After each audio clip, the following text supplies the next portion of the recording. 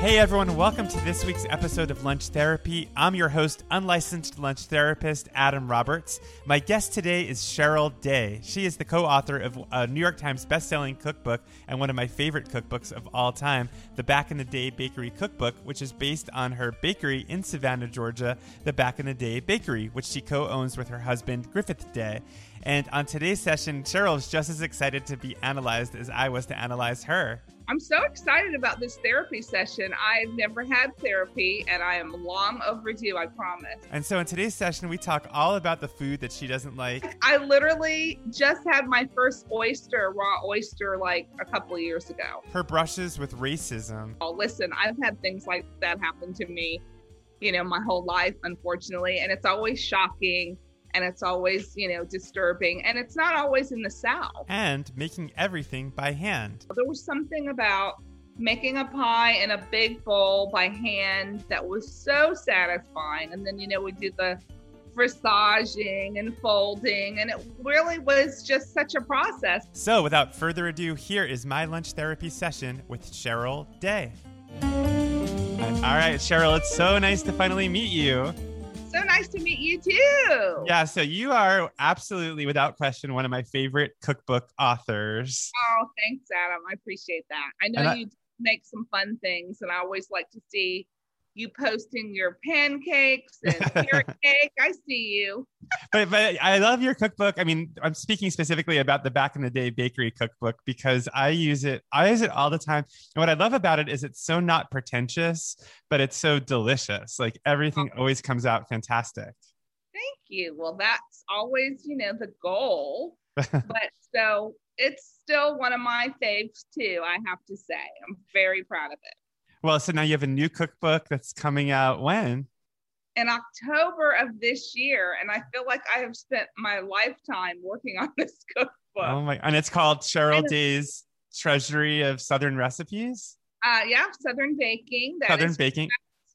And it comes out the end or mid-October, I think the 27th or something along those lines. Yeah. Wow. So that'll be a good day. So tell us about the book. I mean, what's the idea behind it? It sounds like it's very in-depth, like you're covering a lot of ground. Yeah, it is. I mean, it kind of is my approach to baking. Like you said, I like it to be very approachable, but it starts out telling the story of my family and how I became a Southern baker, being that I grew up in Los Angeles. Oh, twist. I didn't know that. See, yeah. Wow. We'll get into that during your therapy session for sure. I'm so excited about this therapy session. I've never had therapy, and I am long overdue, I promise. Oh, well, I'm very gentle. You don't have to worry. It's going to be very comfortable. Okay. There's no couch. You don't have to lay down or anything. Couch. But before we get to your therapy, we're going to chit chat just for a little bit. And I want to know, how has the pandemic been for you? I know that you're running a business and you're in Savannah, and, I follow you on Instagram. So I kind of got some sense of how it was going, but I'm curious if you can speak about what that experience was like and how it's going now. Yeah, it's going now well, but this past, however long it's been, year and a half, it was really difficult because we had a full dining room. We've got a fairly large space, and it was always packed with, hundreds of people waiting in line around the corner, and it was a whole scene, and it was definitely not the place to be during COVID. So we made the decision fairly early on that we were going to close our dining room, and what we thought was going to be temporary. But now we've made the decision, my husband Griff and I, after thinking about how we wanted to create the type of business for the life we want, that's really important to us. And we've decided to close the dining room permanently. Wow. Okay. Yeah. So, that's a big step. And I've said it several times out loud now, so I can say it. But what we've done is, during the pandemic, we've kind of reimagined our space and reimagined our life. And as I said, it's fairly large. So we have turned the dining room into a production area for a small batch provisions line that we're launching this summer. Great. It's going to be jams and some dry goods, biscuit mixes, and things like that. And also during the pandemic, we started shipping on Goldbelly nationwide. And that is what we've been doing in the dining room. So we decided that we would continue doing that. We put up a little wall and we've created a really awesome curated retail space that has all of my favorite things and vintage treasures, lots of things for people that like to cook. I feel like a lot of people are cooking at home now. Oh, yeah. So, just things that you need for when you're cooking at home. And then we have a curated section for our baked goods also.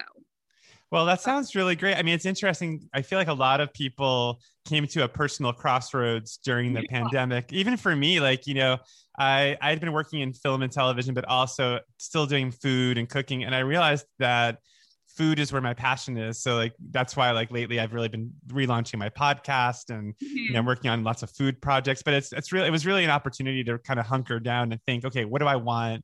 What am I spending my time doing and what matters to me? So I'm glad to hear you had a similar revelation. Absolutely. I mean, we're creative people. So it really kind of, I think, gave most people that I know an opportunity to think more creatively and to kind of reimagine where they, want to live their life. So that's what we've done and we're excited. Yeah. So was the dining room like servers came to tables and took people's orders kind of dining room, or was it like you got a baked good and sat down and ate it? Yeah, it was more like order at the counter and you would sit down, no servers or anything like that. But we did have a full sandwich line, lunch line, and a hot line. So we've eliminated all of that, which has been interesting. So now my husband makes beautiful bread. So we're doing what we call picnic sandwiches. And we're really encouraging people to buy a picnic basket or rent a picnic basket from us. And they can take it to one of our awesome parks in Savannah, enjoy the day. But it's definitely, it was a move, it was like, a lot of my friends are like, wow, I just love how you're like Madonna, you're like a new life, Yeah. But I think that after we've been in business for nearly 20 years, we'll be 20 in August. If you count last year, I don't know, but wow. I think I do count last year. But, yeah, you should. You were open, you were serving food. So yeah. Let's do something new and exciting. And I think that's what life's all about. So we're doing it. That's great. I mean, it's interesting. I feel like I've been to Savannah, but I realized I've only read, it was because I read The Midnight in the Garden of Good and Evil all those years ago. Yeah. But I don't think I've actually physically been there. So now I want to come take a trip and meet you in person. You have to. You definitely have to. It's really, it is a really beautiful place and it is kind of quirky, kind of like in that book. Yeah, I remember there was a character who had insects on little leashes, little flies. Yeah. Yeah. So I don't know. Wow. But we're going to get into your whole journey from LA to Savannah because that's going to be interesting. Yeah.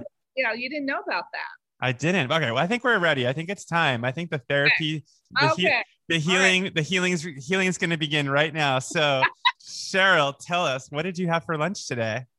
I had I guess maybe I was feeling like I'm going back to California a little bit. So I had a poke bowl today, but I'm Wimpy. So it was basically I do a California bowl. Okay. It has a crab and all the pretty much California roll. Lots of avocados and fried scallions, and it was super fresh, and carrots. It was delicious. Yum. So did you make it yourself or did you buy it? No, I ordered it. And then they do something fun at this place in our neighborhood where they do a wonton nachos. Wow. That sounds good. Yeah, it was really good. So you get this tomatoey, spicy sauce and I don't know, kind of almost like a salsa situation. It was delicious. Oh, so you had that too with the California. Yes, I had that also. No judgment. Okay. No. That sounds great. That sounds like I want to eat that right now. Okay, Yep. so the first thing as your lunch therapist that immediately comes to mind because of the conversation that we had earlier was the California of it all, because it makes me think a lot about identity and Yeah. and your identity as a Southern baker. I mean, your new book is the Treasury of Southern Baking, Right. but that you came from California, and then the California lunch feels very California. So I'm curious if you could speak a little bit about your identity as a Southerner versus identity as a Californian. Okay. So yeah, I feel like I have some explaining to do. And I do explain it. I'm a Southern California girl, but also turned Southerner. I used to come to the South. My mom was from Alabama and like a small town. And every summer from about the age of 8, I would come visit my grandmother. And that's pretty much between my mom and her. That's how I learned how to bake. Mm-hmm. And I just really fell in love with just kind of the slower pace than what I was used to, growing up in Los Angeles. But still at the same time, I think there's definitely a juxtaposition between being from Southern California and living in the South, because there's a lot of freshness of ingredients that are very similar in cooking, but at the same time, and a lot of relaxation, there's like an ease, but at the same time, I feel like I'm still a California girl, always at heart. They wish they all could be, right? I was born and raised in Los Angeles first. And then my parents moved when I was about 3.5 to the Valley. Oh, wow. You're a Valley girl. I didn't realize that. Okay. Sherman Oaks. And so true Valley girl, like literally, right? The mall, the movie thing. But I don't know. I feel like just my sensibility is very Southern California. I love, vintage treasures, and I love being near the water. I'm very fortunate that we do have a beach in Savannah, Tybee Island. And so, yeah, that's just kind of how I, think about the two together. Well, how did your family end up in Los Angeles? So your grandmother was in Alabama. So was it your mother who moved to LA? Yeah, both my parents actually did. My parents were World War II vets. Okay. And after the war, they both moved to Los Angeles and met in Los Angeles.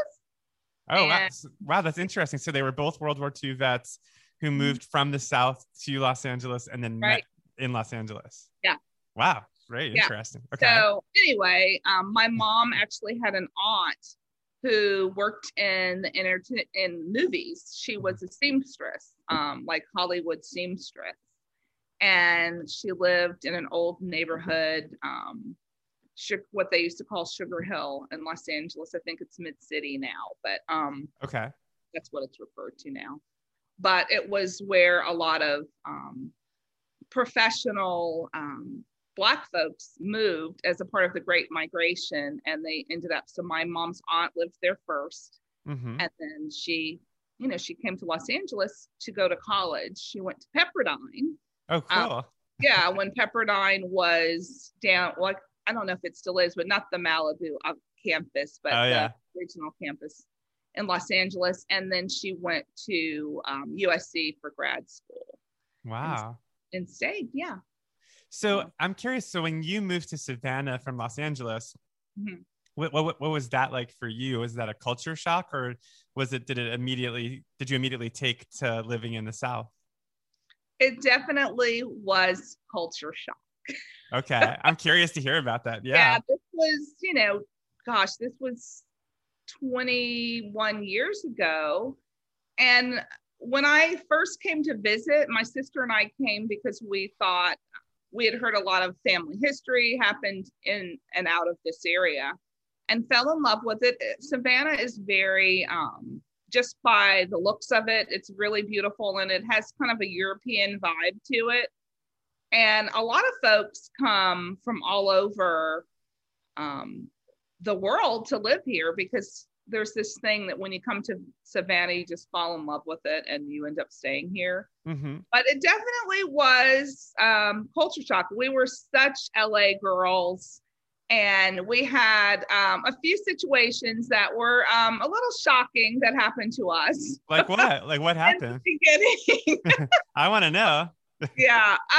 Well, one thing that comes to mind is we had kind of morphed a business or created this business that was at the time doing gift baskets for a lot of people in the music industry and mostly music industry. And when we decided to move here, we kind of moved our business here, but also opened up a retail location. And so we were very just, I don't know, had really cool stuff, super LA, fun things, and had this little side hustle that we were running out of our little back room that most people didn't even know that we were shipping all over, the country for these different musicians. And long story short, we had someone invite us early on to a party at her house, like an open house. And we thought, oh, well, we don't know anyone here. So we went and we walked to her house in this beautiful, historic house close by to the shop. And it's really shocking to even say, but basically her husband opened the door and he put his foot in the door and said something like, something to the effect of, were we making deliveries or something like that? Oh gosh. Okay. Yeah. And so we were just, we hadn't lived in the South this ever. I would spend summers, but in my grandmother's neighborhood, it was just such a welcoming environment always. And I never experienced anything really like that. And so we said, tried to explain that his wife had invited us, but obviously it was very awkward. Yeah, that's so awkward. So anyway, I think he finally let us in, and my sister was like, we're leaving. She was like, let's find the exit and we're out of here. Yeah. So we literally walked in and found the exit and we left. And so the next time that we were open, the woman, bless her heart, as they say in the South, she, was like, wait, I saw you and you didn't, you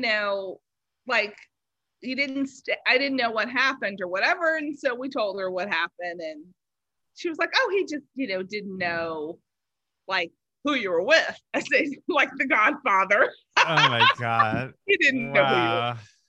And so, yeah, that was awkward. But honestly, for the most part, that was the main thing that ever happened. And it was a nice wake up call. Listen, I've had things like that happen to me, my whole life, unfortunately. And it's always shocking and it's always, disturbing. And it's not always in the South. I mean, I was on a flight leaving from Los Angeles and I famously, all my friends know this, but I had a man that made a big scene because he said he didn't want to sit next to me. Really? That's awful. It happens everywhere. Unfortunately, that's the world we live in. But yeah, that was my major culture shock. I haven't had it happen since, thank God. But yeah, well, it's interesting because it's interesting you compare it to Los Angeles because I think the cliche or what people would think automatically is living in the South would be worse, but that it's not necessarily worse. So no, it really isn't. I mean, unfortunately, ignorance and hate live everywhere. So yeah, I'm sorry you had to go through that. That's awful. We've all gone through something, right? Yeah. Well, I'm curious to hear a little bit more about the cooking of it all, because you mentioned earlier that your mother and your grandmother loved to bake and there was the Southern cooking or Southern baking. So can you talk about like those early experiences maybe and like those are the first ones you remember and why baking versus savory cooking or the other kind of cooking? So I learned early on that baking with my mom was something she really loved to do. And she was always also a really great storyteller. and my sister wasn't interested at all. And so I realized that was kind of my special time that I got to spend with my mom, was baking and hearing her stories about growing up in the South and just her life, being one of the first Black women to be, World War II vet. Mm-hmm. And just all kinds of, my mom just told the most interesting, she had a really interesting life and loved to tell the stories. And so that's kind of how I really fell in love with baking, was making pies and cakes. Mm-hmm. And then during the summer, she just really felt it was important for me to see firsthand kind of what it was like, living in the South and all of that. And yeah, so I think I just loved baking. I loved the fact that you could just have a few simple ingredients, go into the kitchen, and magic would happen. Was there an iconic dessert or dish that your mom would make with you, like one in particular that was like above all others? In fact, the funny thing, and this we should I really need therapy over this probably. Okay, let's do it. Yeah. Was her lemon meringue pie. And honestly, she made the best lemon meringue pie. I didn't put it in I almost didn't put it in the first cookbook because I was just so nervous about if it would come out like my mom's, and kind of trying to use that memory of what it was like and not really having the exact recipe per se. And so I remember I did make it because I really wanted to put it in the cookbook, and it turned out exactly like hers. It tasted exactly like hers, and tears were shed. I mean, it was what specifically about your mother's lemon meringue pie tastes different than like one that I might make? Well, I don't know, Adam. You might make one similar, but I think the thing that is different is that it's not like a Italian meringue or anything fancy like that. It's an old-fashioned meringue that you plop on it, and you have to bake it to finish it in the oven. And it's that softer, texture meringue that is just, to me, quintessential lemon meringue pie. A lot of folks do the one that you do like an Italian meringue and you have to torch it, and it's a different texture to me. So that's what I think makes it different. And then lots of lemons. We had a lemon tree. We had a great lemon tree in our backyard, and so just very tart, but yeah. So did your mom, when you were making pie with her, was it all about like her hands, like getting in the bowl and like pinching the butter into the flour? Yeah. Was that what you were doing, like rolling it out with her? Right. Yeah, there were no fancy tools. Even with her meringue, I remember that I remember when she first got a handheld mixer. I mean, she never even had a stand mixer. I remember when she finally got a handheld mixer, and otherwise she would like whip that meringue.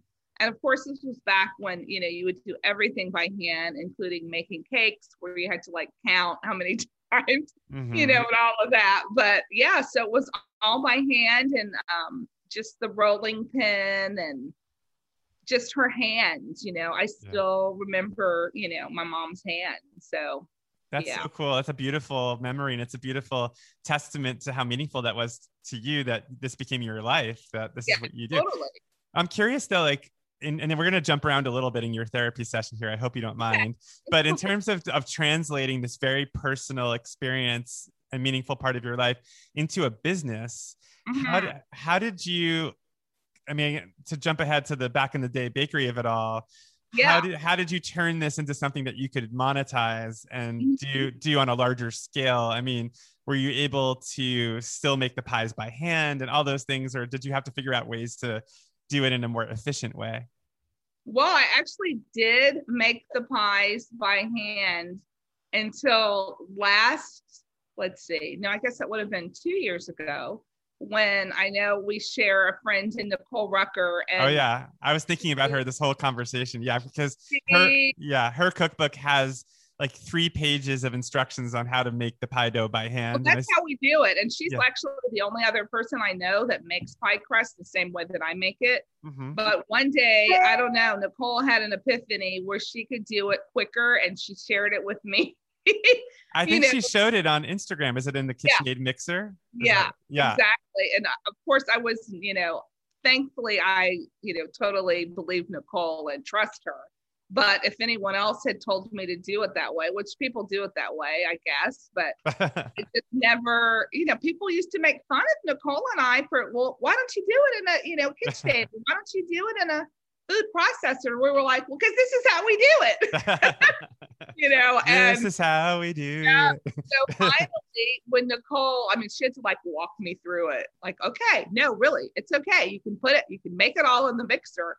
And it was just like it all happened so quickly and it came out beautifully. And I was like, oh my, and then you do kind of finish it, by hand, but it saves like so much time. Yeah, it was like right before COVID, actually, that holiday. And my husband and I were going to be making all the pies because my lead baker had moved away to Chicago. How many pies do you make in the holidays? Like how many do you have to make? Depends. Like we used to make a lot more. I was just like trying to commit to 100 with just Griff and I, but we used to make several, like several hundred pies when I had a bigger team.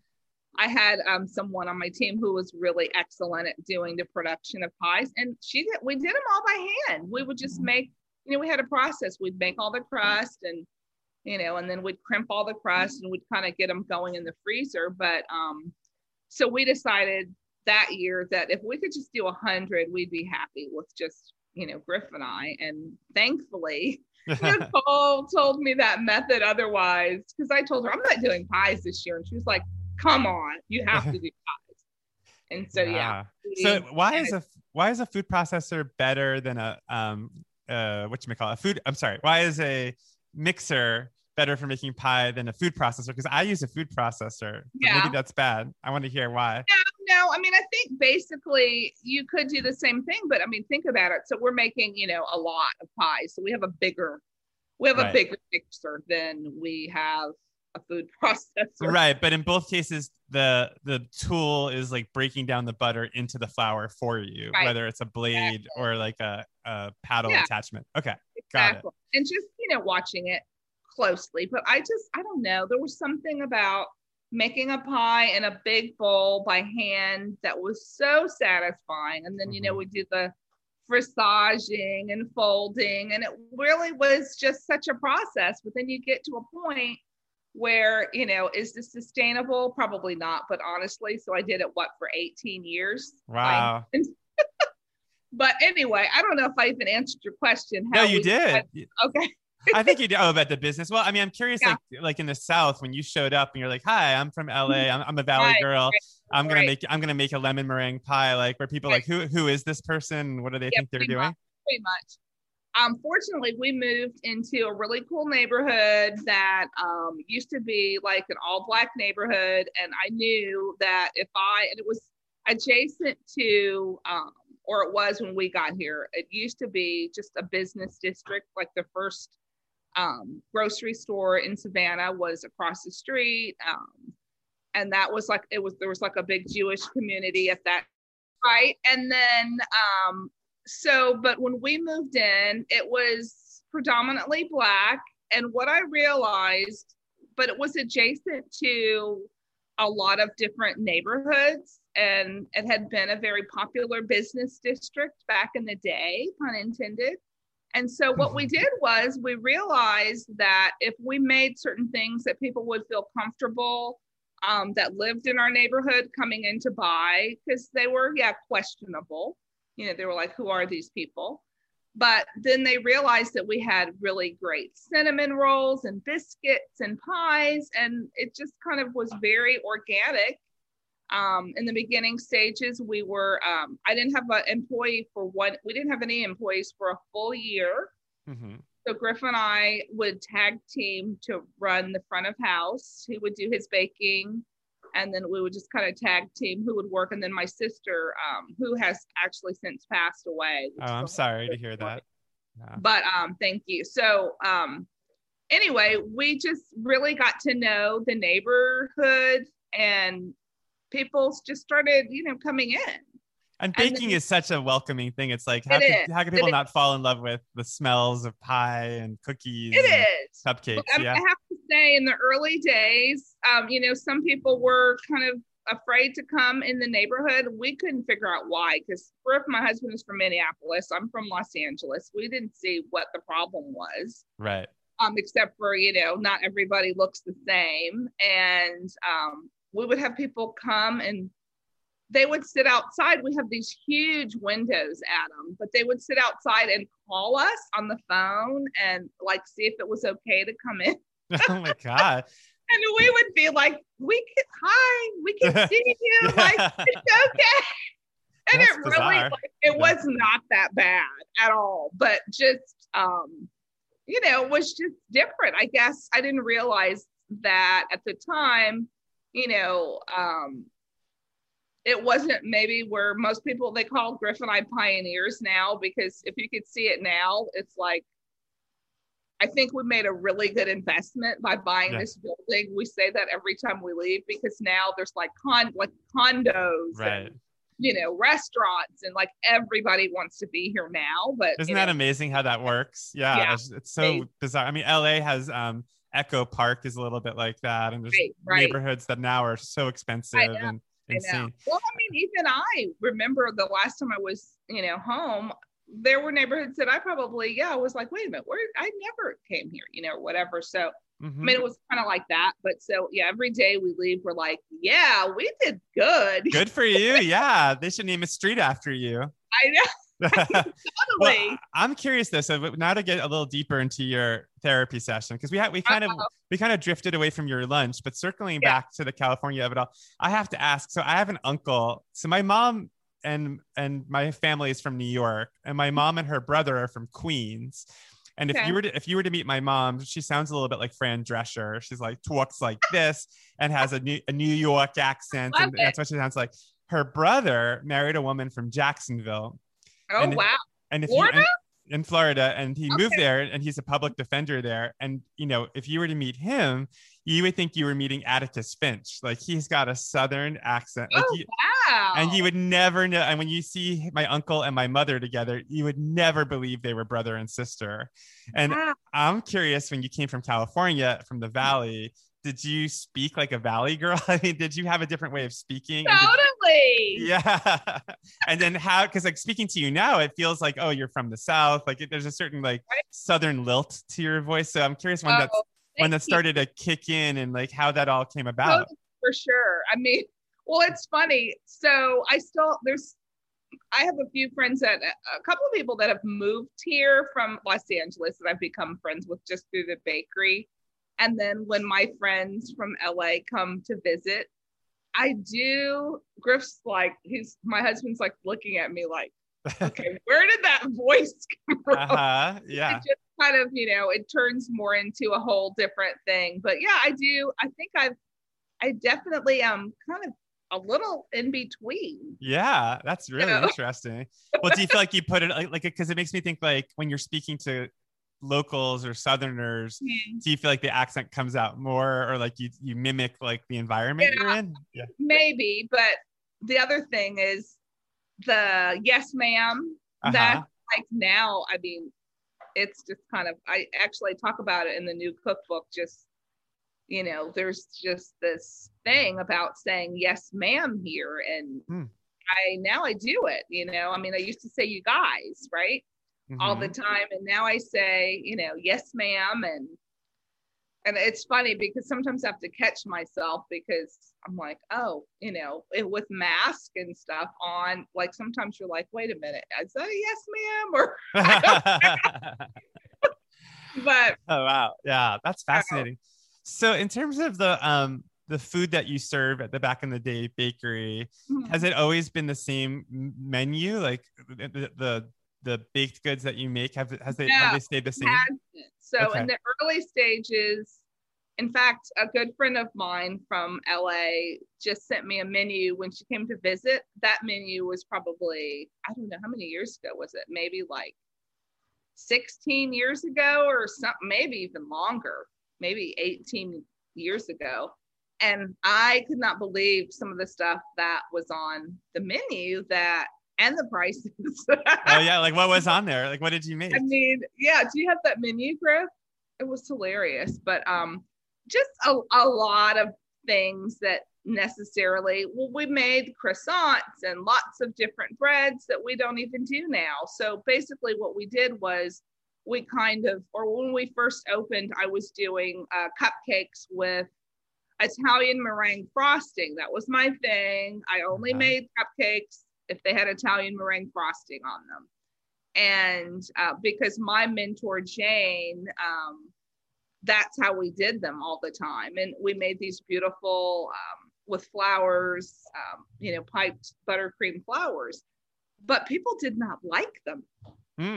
It was not and Nicole and I have talked about this a lot, but the palate is definitely sweeter here. Okay. So I had to switch the frosting and now I'll do the Italian buttercream just to kind of embellish and decorate things. But I had to switch to more of an American buttercream because they were like, what is this? Pretty much, this is not sweet enough. And that's what I considered buttercream. I just remembered, to me, the quintessential California cake was kind of like that Sweet Lady Jane cake with the buttercream and the whipped cream and the strawberries and, just that fresher take.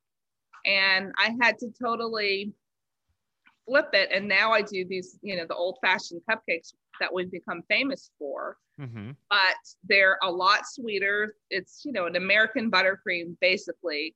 But my little twist that I do is I add a little bit of salt and a little bit of vinegar, a little bit more acid, so that they're not as cloyingly sweet, but they still are much sweeter than like an Italian buttercream. So that's fascinating. Well, it's funny because I went to college in Atlanta. And you did? Yeah, I went to Emory, and I know that. Yeah, so I lived in Atlanta for 7 years, and I just remember sweet tea, like drinking sweet tea, right? And how sweet that was. Now if I drank it, it would be like literally drinking a cup of sugar. But back then I loved it. I thought, oh, this is so good. That people ask for when they come, they want to try this sweet tea, and you just have to be like, are you sure? It's so sweet. So yeah. But people definitely, fortunately now we've been able to kind of creep in some, fresher takes on things. But yeah, in the early days, it was, I don't know, I guess it was just a very kind of not as, it was more like California, Minneapolis, where my husband's from, just really beautiful baked goods. But now we definitely, when we think about our menu, we always think about, what makes it Southern. And what kind of gives it that Southern vibe. And so that's kind of how we look at everything that we do now. So. And have tastes changed like recently, like with like all the health crazes that are out there and people, we haven't jumped on any of the crazes at all. Yeah. So we don't, and it's funny to talk to my LA baker friends, like we don't do any gluten-free, we don't do any vegan. We are all about the gluten and all about the gluten. That's your next book. Yeah. Yeah. All about, there you go. Well, you mentioned when we were just talking about a mentor, and I think I forgot to ask you about your journey in terms of like education and like, you talked about learning from your mother and your grandmother, but so when did you work with your mentor and like, where was that in your life? Yeah, so actually Jane had a bakery in Atlanta. I don't know when you were living there, but she had this awesome bakery called Mondo Bakery. Okay. And when we decided that we were going to open up a bakery, she just kind of took us under her wing to kind of get us from, because let me back up. So I didn't go to culinary school, and I consider myself a baker. So I'm a home baker turned professional.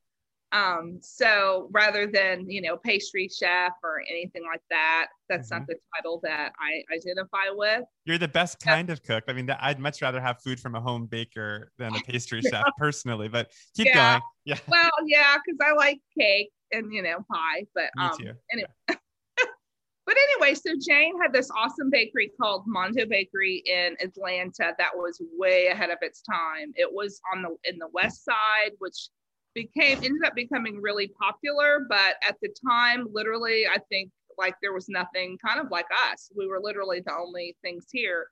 But so I just loved her style of bakery, baking. It was really approachable, and she's the one that kind of got me into doing these Italian meringue buttercream cupcakes and cakes, and I just really, loved them.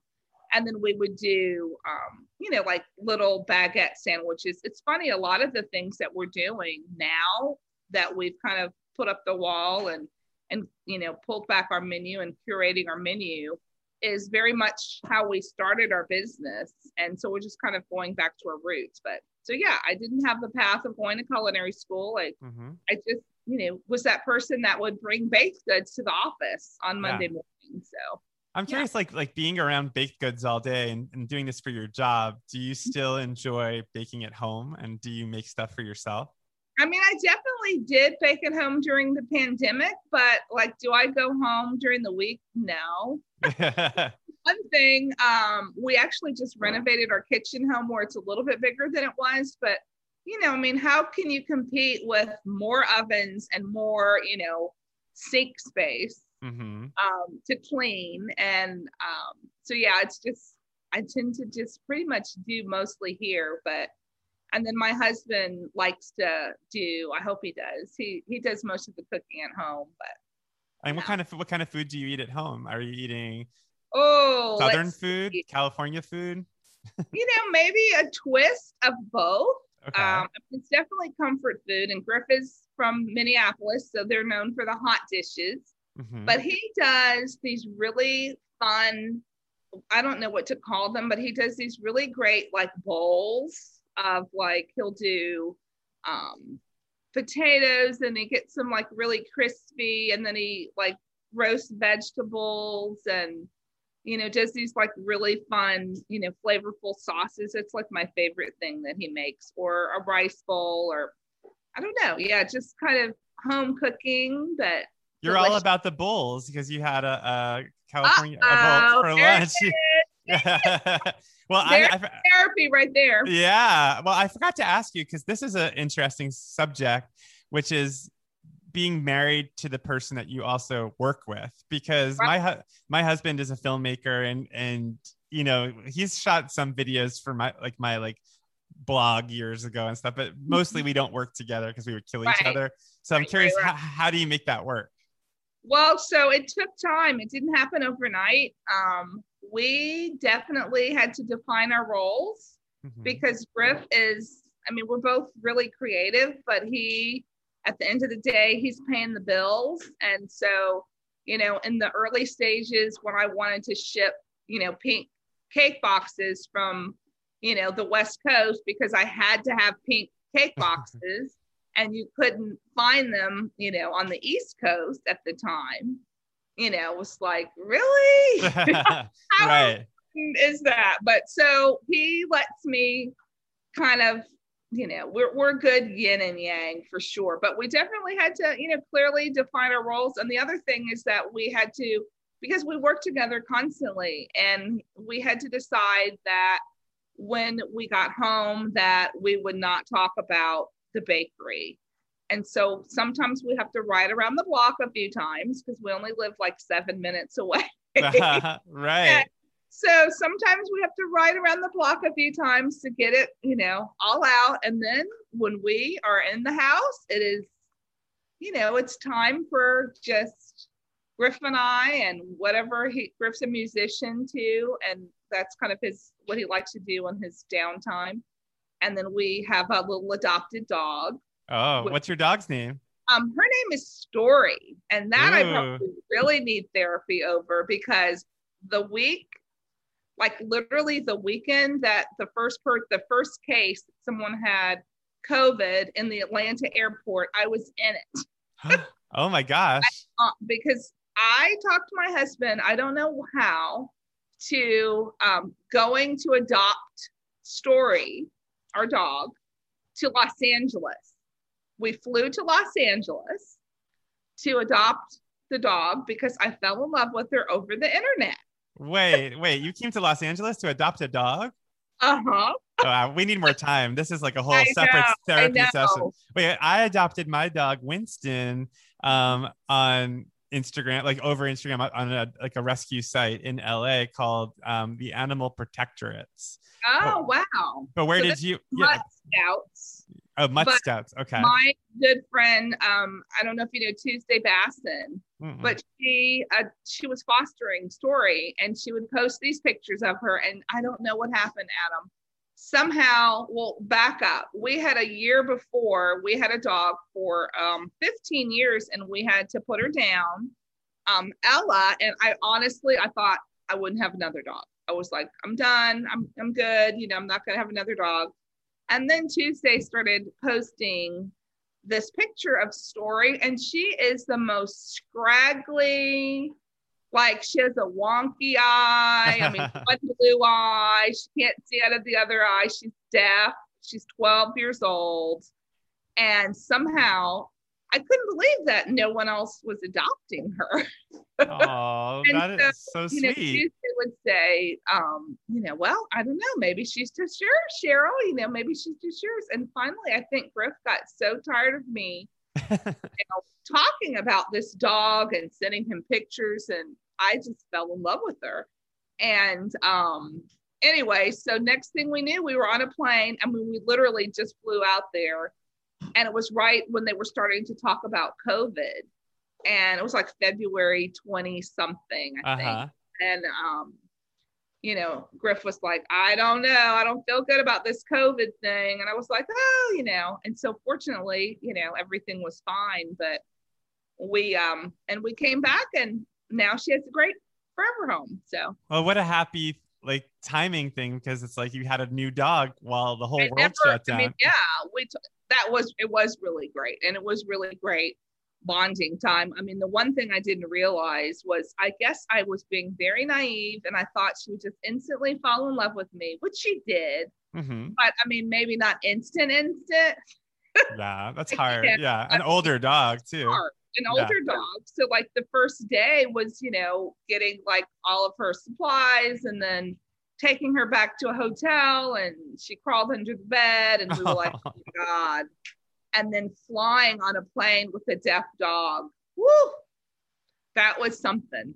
That's so nice that you did that, though. Yeah.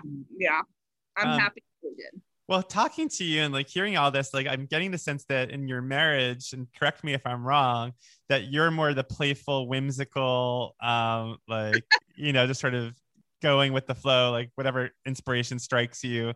And Griffith is more of the like grounded, practical, like. Yep.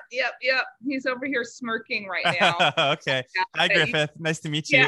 He's like, whoa, this is good therapy. We'll do couples therapy next. Okay. Yeah.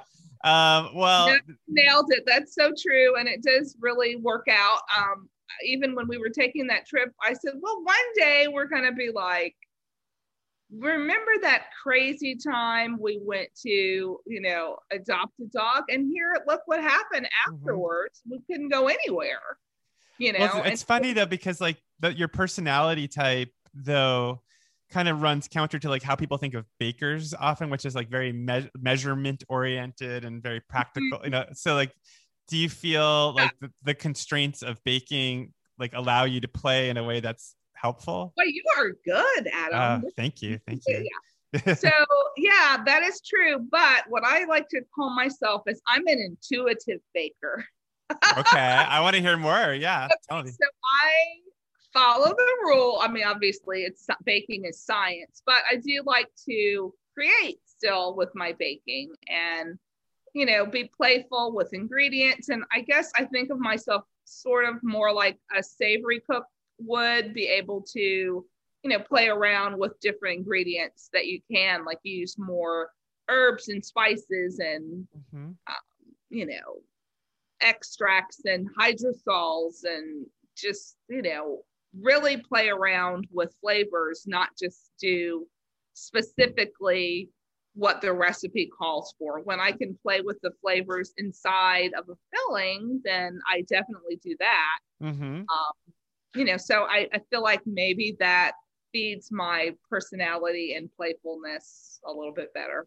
I totally get that. I mean, it's funny because I'm working on a cookbook now, and I've never, I've come up with my own original recipes in terms of like savory dishes, but there's a dessert chapter. And so I'm like trying to come up with my own desserts. And, Yeah. and you're right. Like once you understand like the parameters Right. of like what the dish is, if it's a cake or if it's a custard, then you can kind of add different flavors and different Exactly. And twist it why up. not, and Yeah. play with savory flavors too, I mean, so that I like to do, like bake with coriander or, random spices just to see if, how they work together. Have you had any disasters, like things that you thought would work really well that did not come out too well? No, I really haven't actually. Wow. Okay. I mean, have I ever had baking disasters? Sure, but nothing that was a disaster as far as flavor. Yeah. The biggest disaster I can think of is I remember in the early days, I, thought I was so professional that I didn't have to maybe, I could just, like look at a cake to see if it was done. Wow. And I remember this one time, it was like a big sheet cake or something we were making. And literally, we still call it like crunchy cake because it wasn't like cooked all the way or something in the middle. And Brooke was like, oh, well, let's put it back in the oven or whatever. And it was just, I don't know. But that's the biggest disaster. But as far as flavors, I mean, you can taste and see what you like. But so when you go to other people's bakeries, what are the things you look for? And like, are there any pet peeves that people do or things that annoy you or things that you love? Or I don't know, like what are you looking for? I love going to bakeries. And I think I have such an appreciation for bakeries, or maybe I just pick the right ones. I do my research, but there's so many great bakeries around the country. And I just really appreciate, like, if you go to Fat and Flour and you appreciate everything, but the pie crust, just and everything. And then I have a friend in Atlanta that has an awesome bakery, and I love like her croissants. And I mean, I don't know, I just feel like I really have a appreciation. One thing I did do recently, actually, this was right before the pandemic too. I was in Charleston and I went into this like coffee shop, and I think they got baked goods from like their sister bakery or whatever. And I thought this was hilarious. So I was looking at cookies in the case, like you do at a coffee shop, and they're kind of just under a dome. And there were two that said they were chocolate chips, but they looked totally different. And so I asked the girl, what's the difference between that one and that one? And I mean, they looked so different from each other. And she goes, oh, that one's just like, she probably didn't get the ingredients like mixed up or something like that. Like, I don't know. She had kind of like a mishap with how all the, ingredients came together, and it just kind of spread funny like that. And I was like, okay, love your honesty. Right. I said, okay, why are these out here? I guess so. My pet peeve would be like, I would never, put something in our case that something was wrong. You know what I mean? Oh, okay. So it's all got to be kind of visually appealing. And well, I mean, and there's a different way to be visually appealing. I mean, I'm definitely into, I like little imperfections, but I mean, I don't want it to be like burnt or, you know what I mean? Or undercooked or whatever. I think you should always take pride in what you're putting out. So, and when you have other people making stuff at the bakery, are there lessons that you have to impart to them early on, where it's like things that you have to point out to them? There are. I mean, just basically to always take pride in your work, and if something doesn't come out, then whatever the case may be, I mean, to learn from the mistake, but never to just pass it off and just go ahead and put it out for sale, So.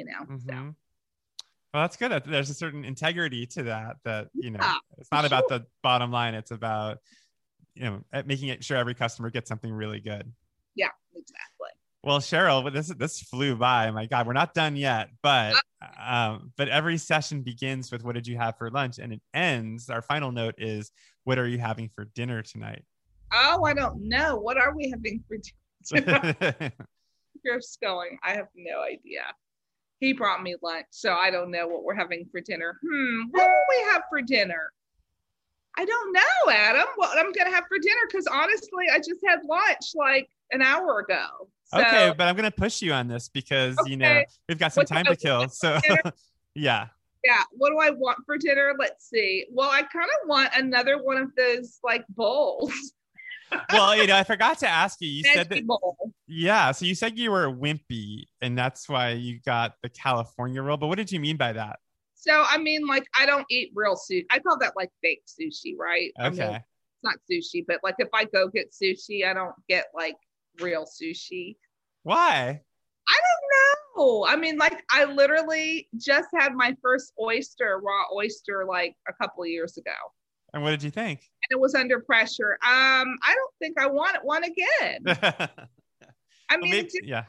I don't think I've been missing anything. I mean, I'm happy that I tried it. It was definitely under pressure from some of my LA friends that were here. I mean, we went to the Gray, which is a famous friends restaurant here, and it's like, yeah, Mashama couldn't believe I was finally going to have an oyster. And so, and they were delicious, but it's just not something top of mind that I would, necessarily order. So Now, do you I think feel it's because you said you were wimpy? I'm curious, like, is it fear or is it just like you don't like the taste of? maybe well, here's the thing. Okay. So there's a few restaurants that I would go to that if the chef sends out something, I'm going to eat it. I mean, Mhm. if they think it's because I will trust that it's going to be delicious. So if I ever get in a situation like that, maybe if I'm at some awesome sushi restaurant in Los Angeles and, we order things, I probably would try it and be very disappointed that I've waited all of this time to try it. Yeah. It's like raisins. I used to hate raisins until I had them in carrot cake. And then I was like, what is wrong with me?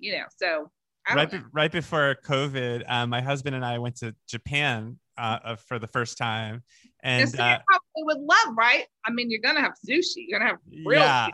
But so Craig's old film school roommate, his name is Genjiro, and he lives in Tokyo. And he met us the first night, and I asked if he would take us to a yakitori restaurant because I really wanted to try yakitori. So he took us to this amazing little hole in the wall, and they gave us like grilled like chicken thighs and different things. And at the very end, he's like, the chef is going to make something very special for you right now. And we were watching it. It was like, what is that? And there was like orbs, like weird orbs were like, and they were dangling from like a skewer. And then it was called the Japanese lantern. It looked like a lantern. And I was like, oh, what is it? And they said it's chicken ovaries and testicle. It was like rooster testicles and chicken ovaries. And I didn't want to be xenophobic or not open-minded, but like biting into one was like biting into like a water balloon filled with egg yolks, and it was a lot. So I'm basically telling you that story so you don't feel like I'm judging you for not liking sushi. Well, it's like, what's the one thing that you probably would never, do you have anything that you would never even try? No, I would try anything. I mean, I There's know that. one thing I would never try. What's that? Because my aunt Margaret used to make them, and I remember like just the cleaning process and how they smelled, and chitlins. Do you know what those are? Yeah, I mean, I've heard of chitlins, but what are they like? Gizzards or like what is it? No. They're like intestines, and I don't know. Anyway, but so you have to clean them, and they smell really bad when they're cooking. And I just remember that at my Aunt Margaret's house because my dad would only that's the only place he could ever get them because my mom would never make them. And then they like smother them in hot sauce. Oh, wow. And I mean, it's that whole thing. I'm so excited, it's that whole thing about how, I guess African Americans would only only be able to eat certain things. And I'm like, I don't know. It's like that show that's coming on Netflix. It's called High on the Hog. It looks really good. Yeah. So it's like the whole thing about higher on the hog is better than lower. Right. And so, yeah, I just don't want to eat that. Well, it's funny you say that because like that used to be like a foodie thing, like eating Yeah. the Totally. guts, like Anthony Bourdain. Breads, and Yeah. I will eat those. Like I said, maybe if some particular chef made them, maybe I would eat them. So Well, we went to France, and I got sick at a restaurant because I got served in tripe with calamari. It was like a dish, like this innovative dish, and it was like intestines with like it was fishy. It was so awful. So yeah, we're in the same boat. But what's the difference between no pun intended. Awful? That was good. I didn't even think about that. But what's the difference between gizzards and chitlins? So gizzards are like, they're like organs, but they're not, I don't know, like the little intestines. But right, because gizzards come with the chicken. Like you get like the liver and the gizzard. Yeah. Okay. I guess I grew up eating those during the holidays because it would come with the turkey gizzards, and you would just cook the hell out of them and dice them up, and they went into your cornbread stuffing, and they're actually delicious. So I don't know. Maybe I will try anything. It depends who's making it. What's the iconic Savannah dish? Like if I was going to come to Savannah and after I visited your bakery a few times, like where would I go and what would I eat to like really experience Savannah? I think I would say you would go to the Gray. Okay. Is that Hugh Atchison's restaurant? No. No. It's Mashama Bailey. Okay. She is a Black woman, amazing chef. She won the James Beard Best Southeast a few years ago, and cool. She owns it. She's partnered with a gentleman, John Marsano. But so they own the Gray, and I would get probably the shrimp and foie, which is delicious. That sounds so good. Or anything really on the menu. I mean, that is like quintessential. In fact, Judy's coming into town. Judy, our mutual cookbook editor. Yeah.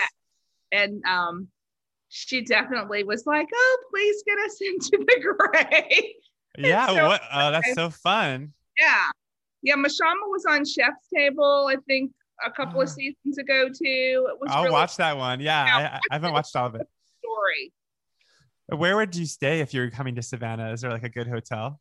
Ooh, there's so many beautiful hotels. I would probably stay maybe in like a Airbnb or that's not true. I like hotels actually, but I couldn't tell you which one. But there's a lot of them. Okay, I'm just asking because I'm gonna pit. Yeah, I want to come now. You've like convinced me. I'm gonna get on a plane tomorrow, and I'll bring you another Los Angeles dog. Yeah. Okay. Yeah. But I mean, I love hotels because I like to have room service and my sheets changed and all of that good stuff. So I do too.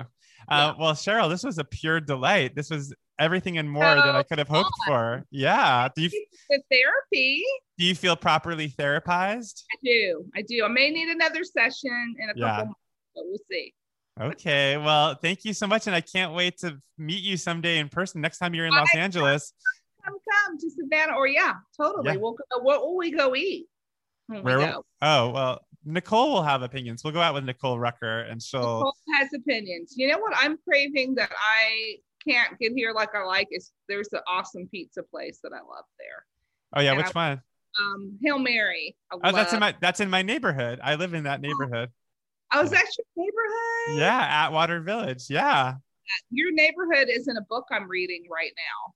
And which book? It's so funny. She calls out Atwater Village is the neighborhood the guy lives in. It's like a rom-com novel. It's called The Proposal. Okay. By Jasmine Gullery. But so yeah, you're in the and made the cut. Oh my God! Wow, I'll have to read that. The character lives in Atwater Village. I thought that was so fun. Oh my gosh! Wow, it's a great village, and we really like it here. I love it there. I love it. All right, all the shops and Well, you'll come and we'll go to Hail Mary together. That'll be perfect. Okay, and individual medley and wine shop, all the things. You're not kidding around. All right, Cheryl. Well, good luck with the book. I can't wait to read it, and I'll see you around. All right, thanks. Thanks. Bye. Bye.